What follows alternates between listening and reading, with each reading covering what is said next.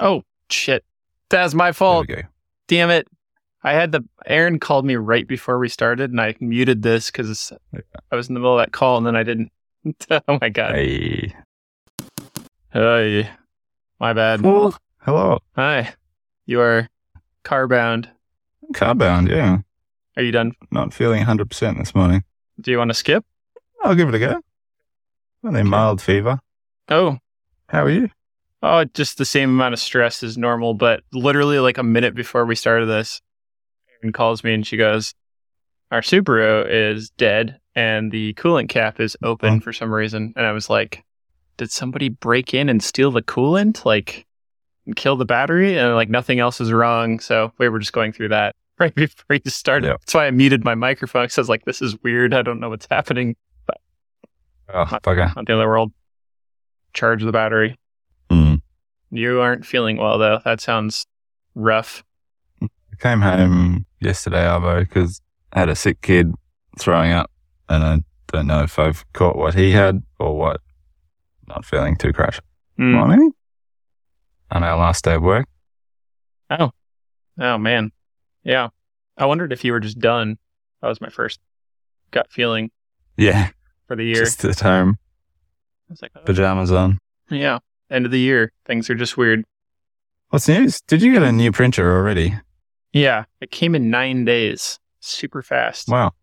Which it was supposed to come at the end of December. And then it was like before that even. I mean, I guess we're close to the end of December. But yeah, the Bamboo X1C is printing. And I can watch it from the Slicer software, which they call Studio.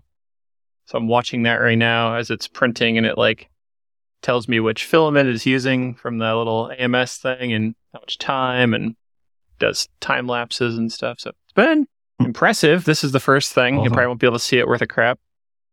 Little PLA benchy, as they call it, the little boat, printed in 17 minutes. Boat. Yeah. Sounds pretty good. Yeah. Yeah, it's been good. The first dust boot yesterday had some issues with the first print, and I changed a couple settings closer to the Prusa filament settings on Prusa Slicer, and it's been solid since then. So just had to kind of dial. You can get two on there, I see. Yeah, I didn't even really think about that when we first bought it. And then I was looking at it, I was like, well, it's a little more square. What if I like 3D nest them and just kind of like kept twisting them? It even gave me a warning, which was like, there can be collisions. And I was like, they're not touching. How could they collide? And it was about, other people have said the same with in 3D space, like, if it's a box around it, like, and they're interacting like this, it thinks it's gonna, it's just like a box instead of the actual silhouette. So printing fine. Awesome. So it's like a good overnight print, I think. Yeah. Yeah, cool. Is it any quicker doing two, or is it just convenience? At first I thought it was, and then I realized I had changed one setting between 1 and 2 that was the number of walls, and so it wasn't printing 3 walls, and so it's actually not faster other than maybe the swap set, like cool down, heat up, all that kind of stuff. So yeah, a little bit. It's mostly just nice to not have to mess with it, double the amount of time, or like overnight would be the ideal scenario, or you can just print 2 by the morning. Yeah, awesome. Great setup experience, is really well packaged. It seems, once again, it feels to me like this thing should be 2 or 3 times the price that it is right now. And maybe I'll find that it has some more flaws, but just for the way that it works and like all the features it has, it just feels really nice. I wonder if you can get them here. Josh sent through a message the other day recommending them as well. So he's obviously aware of them. Yes. Cool. Can. Yeah. They have an AU store. Great.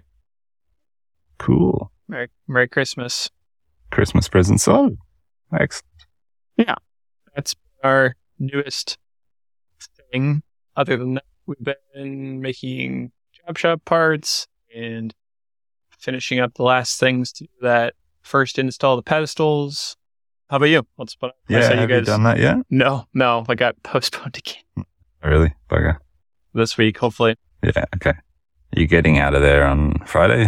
When's your last day? tomorrow I will, do a little trip, and then that's kind of where I'm going to be for Christmas anyway. So works out. Okay, cool. Yeah. Sweet. We've been. Yeah. What's up with you? I've been spreading the good word of Chat GPT. I think we've got about half the staff on it now. Feels like a sort of a new free assistant for everybody. Aaron's using it for formulate sort of follow-up emails and sales stuff. And I've been using it for all sorts of things. And Sarah's been writing position descriptions with it. I'm very impressed. I'd look at the change from like last week. You're like, I haven't touched it yet. Jay's been getting it to write code. It's like literally, half the staff are using it. Pretty amazing. Yeah. I'm very impressed. It is. I think I had it write a 7-step sales process, which is something we've kind of built from our coaching program. And I was just like, write me a 7-step sales process for a small design and manufacturing business. Is this a thing? A 7-step sales process? Yeah, but like what it generated was very valid and like on point relative to what we've developed. Amazing.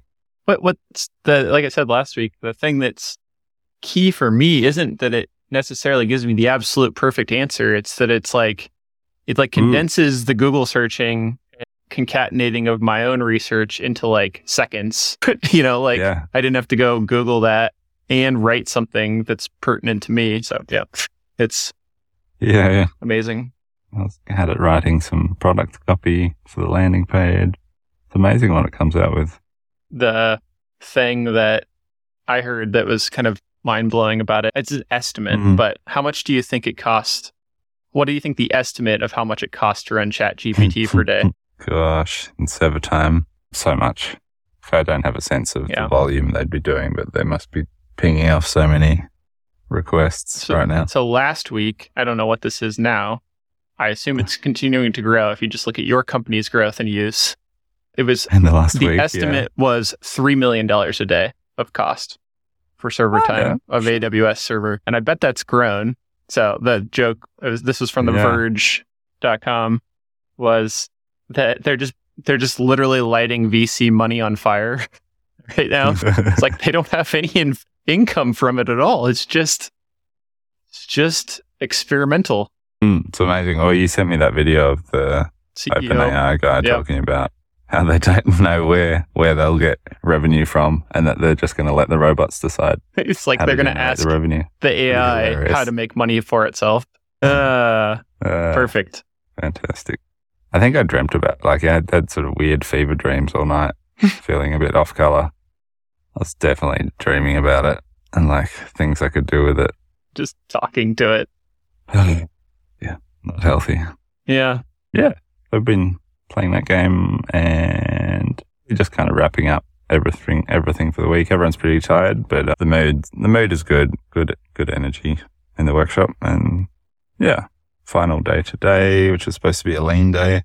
So just workshop improvements, and I'm supposed to be shooting video, but we'll see. I don't currently feel like I'm going to get to work at all. Sure. I might stay home. I don't want to give everyone some weird sickness the day before they holiday. There's your sickness. Happy holiday. Yeah. Happy holidays. Yeah. I've written obscure notes to myself in Airtable now. In my current state, I don't really know what they mean at all. I was trying to ask you without just reading what they were, but I couldn't figure out what internal promotional activities meant. And the one after that, I have no idea. But in good news, we've finally been designing a enclosure for the pencil shop.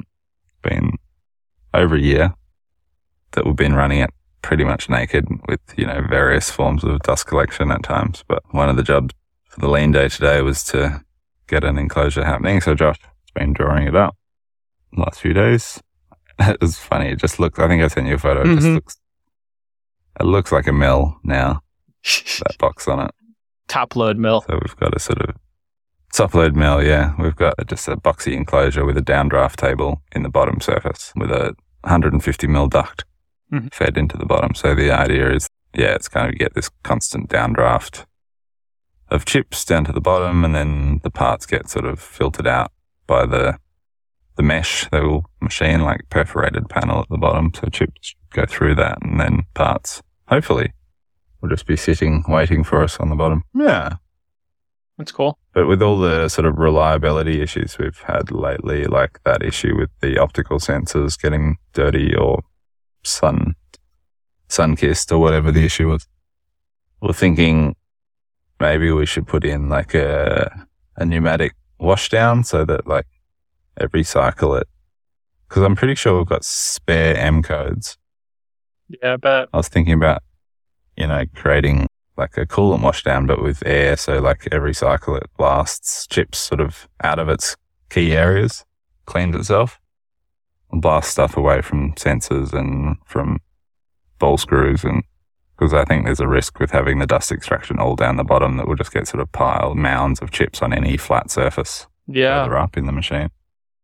Yeah, this is funny to think about. Everybody always gripes, and now I never had the experience to until we got the mill, but you always saw people complain about the wash down capability and chip pile up on mills. And it's always like, God, couldn't they have designed that, sheet metal better? And now it's interesting you're in that position and you'll get to design it better, but also maybe potentially fail at it too. Like the engineers of all these machine companies. So have you been running your mill? I just had an idea. Sorry. You could put in little an airline into the first enclosure you're going to build is going to suck, right? Like you're going to try, it's probably not going to, this is not on you. They just always, it's just hard to do something new like that. Yeah. So, maybe it's like you just modify it as you need, but you could throw in airlines and some actuator so that you could blow chips out of their corner pockets and get them to go down the suction again. Like coolant washdown, but airlines. Yeah, that's what I'm thinking. Cool. I just have to get into the controller and see what's left in terms of spare outputs and solenoids. Yeah. Did you say I that? imagine we'd have to add a solenoid. Did you say exactly what I just said already? Am I crazy? Kind of. No, you're goddamn. I read yours as the pile up in the square corners. We're trying to avoid any internal square corners, but aside from that, it's almost like the whole machine. If we were building it again, I'd almost think about tipping the whole thing on a 45-degree angle so there were no flat surfaces. Interesting. And the feed was kind of angular, potentially. I don't know. It's not that big a deal, but I feel like the death of that ball screw may have been just dust build up getting into the grease and causing havoc. Could see that. Maybe, what's his name? Pearson finally get his warnings about never running timber in milling machines. That'll finally come true.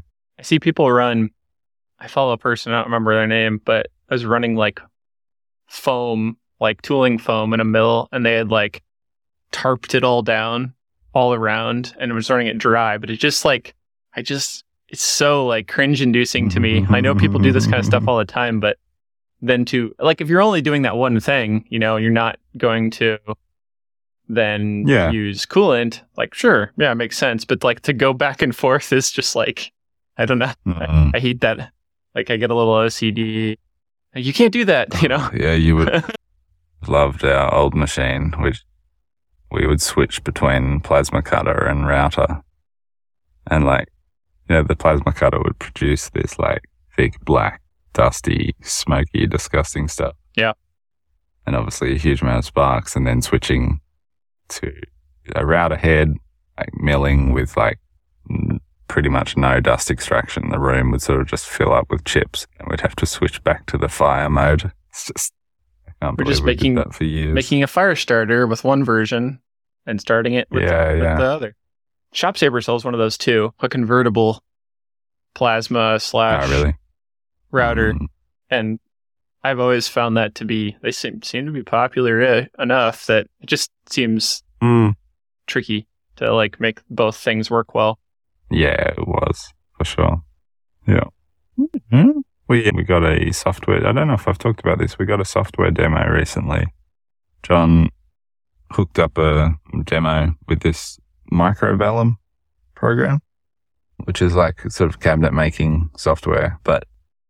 it was very impressive. And Josh and John and I sort of did an hour-long demo with this guy over Zoom, but it looks like very capable, impressive software, but it looks to be entirely built in Excel, as far as we can tell. So it's a $50,000 software package that, as far as I can tell, it's entirely based, like it's kind of a mashup between AutoCAD and Excel. And they've built this software package that allows you to do quite sort of advanced parametric sort of cabinet making.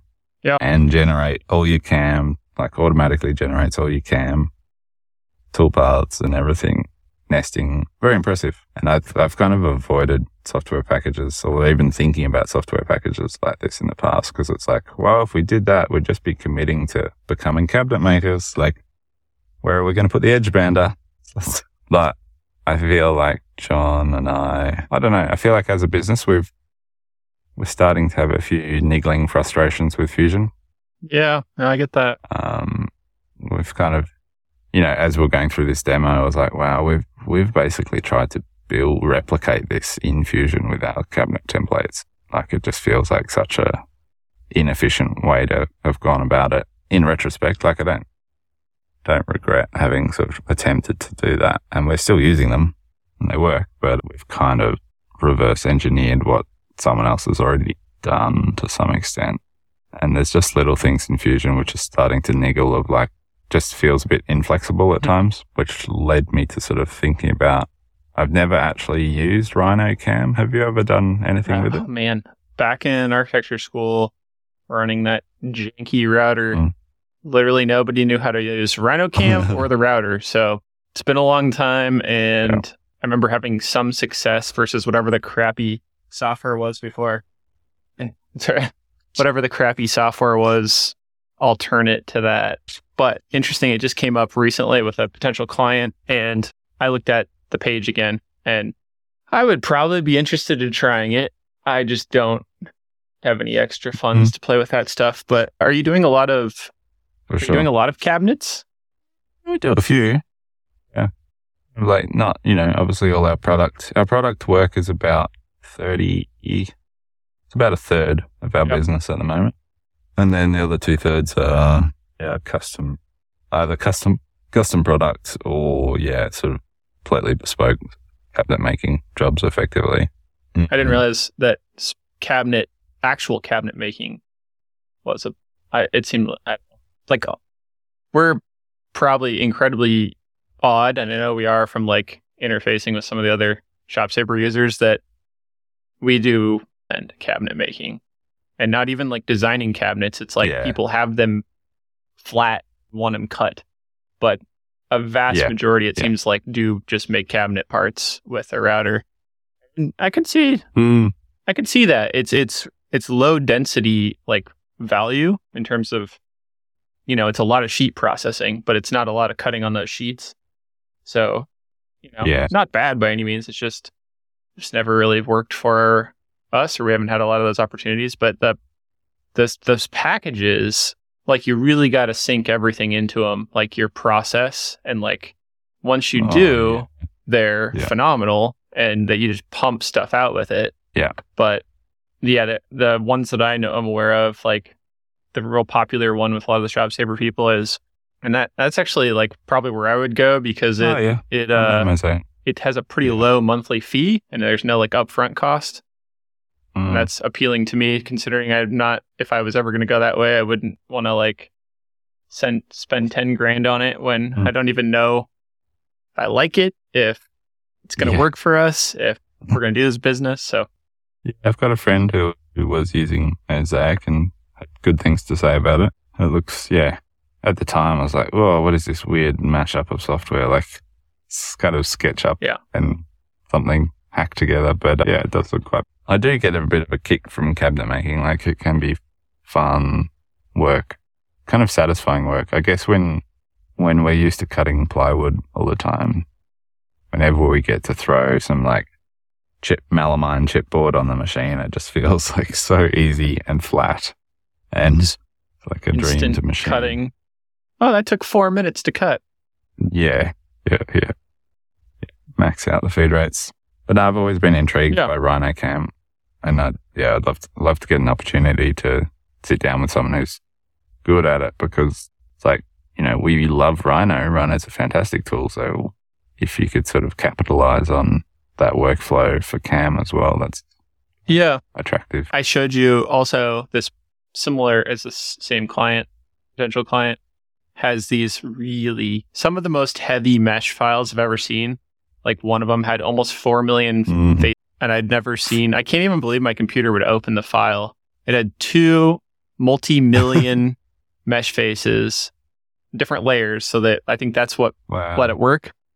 But even trying to reduce the faces, it like basically crashes my Mac Rhino, which obviously the Windows version could be better. But this client was saying that they've had some experience with Rhino Cam, that it can handle those kind of meshes. And I was thinking like, I don't know, sure, maybe, but like, is Fusion just that incapable of handling with that kind of like complexity? I mean, millions of anything is hard for most software to handle. So I don't know. I don't have an answer there, but I was a little curious. I was like, man, I would be interested to see how well Rhino Cam could set up Cam on this ridiculously complex surface. So are you trying to get those into Fusion? I did do that, and it, how you like hover over complex things and it just basically locks up the software? I did that. I mean, I got out of it, took a bit, but I've previously, I didn't do it. Somebody used to work here, knew a little bit about Blender, and reduced a model we needed that was 500,000 faces down to like 50,000, and we could then put it into Fusion and use it. But I don't know that process, so I've been playing with Blender a little bit, but I figured out how to add modifiers, which are, to produce those qualities, but I can't figure out how to like make them output that. I don't know. Just feel old and confused. Porting in Airtable. That's what that is. Yeah. Just remembering what one of my notes is. We use Zero projects at the moment for our sort of job reporting, like what was quoted, how much time did we spend doing it, and like, so everyone has Zero projects on their phone and basically uses it as a timesheet, and that project data gets stored and then reviewed. But since we've been quoting in Airtable, we've had this kind of disconnect where all of our quoting data is locked up in the quoting table in Airtable, and we can obviously go in there and access it. But you kind of got to put Zero projects side by side by Airtable and try and work out which, spot the difference of like, cool, so we spent 3 hours on machining, and scroll through Airtable and find like the machining breakdown of like how many hours were quoted. So for a while now, Sarah and I've been have wanted to convert our time reporting process to Airtable, so it's all in the same place. And we've been trying to work out how to do that. And we've finally got a draft sort of up and running where it basically replicates the quote in Airtable, duplicate all the cells, sort of the key cells from that quote, and then puts it in an interface, so that the idea being that we'll have an interface where you can, like, as you're running through a job, you can very clearly see, cool, Jem or Aaron has quoted, 2 hours for sanding this project, and like, as I'm putting my report data in, it's like, you've got what was quoted and what was actually done all in the same sort of platform, same screen. So that's, looking promising. It'd be good. Yeah. And for a while now, I've wanted to get people, just away from their phones more too. Like, we don't have an issue with that by any means, but just the fact that you have to check your phone so many times per day to other reasons plug in your time as you're working. It's just like, it'd be nice to, because that doesn't work for everybody either. Some people struggle with Zero projects, and whereas this new system will kind of allow us to be a bit more flexible in terms of how people track their time. So like, an app might work for one person, but another person will just want to record their time throughout the day in a notebook. Yeah. And then get to the end of the day and pull up this interface of the jobs they were working on and plug in there. Is it pretty easy then to... Promising. Like, Like, is it tracking then each person's time against a project? No, that's where it gets tricky too. It's like cumulative. Multiple users. Interesting. Yeah. I haven't quite worked out how to do that bit of it yet. With our systems hitting their limits lately. Airtable. Yeah. Interesting. Yeah.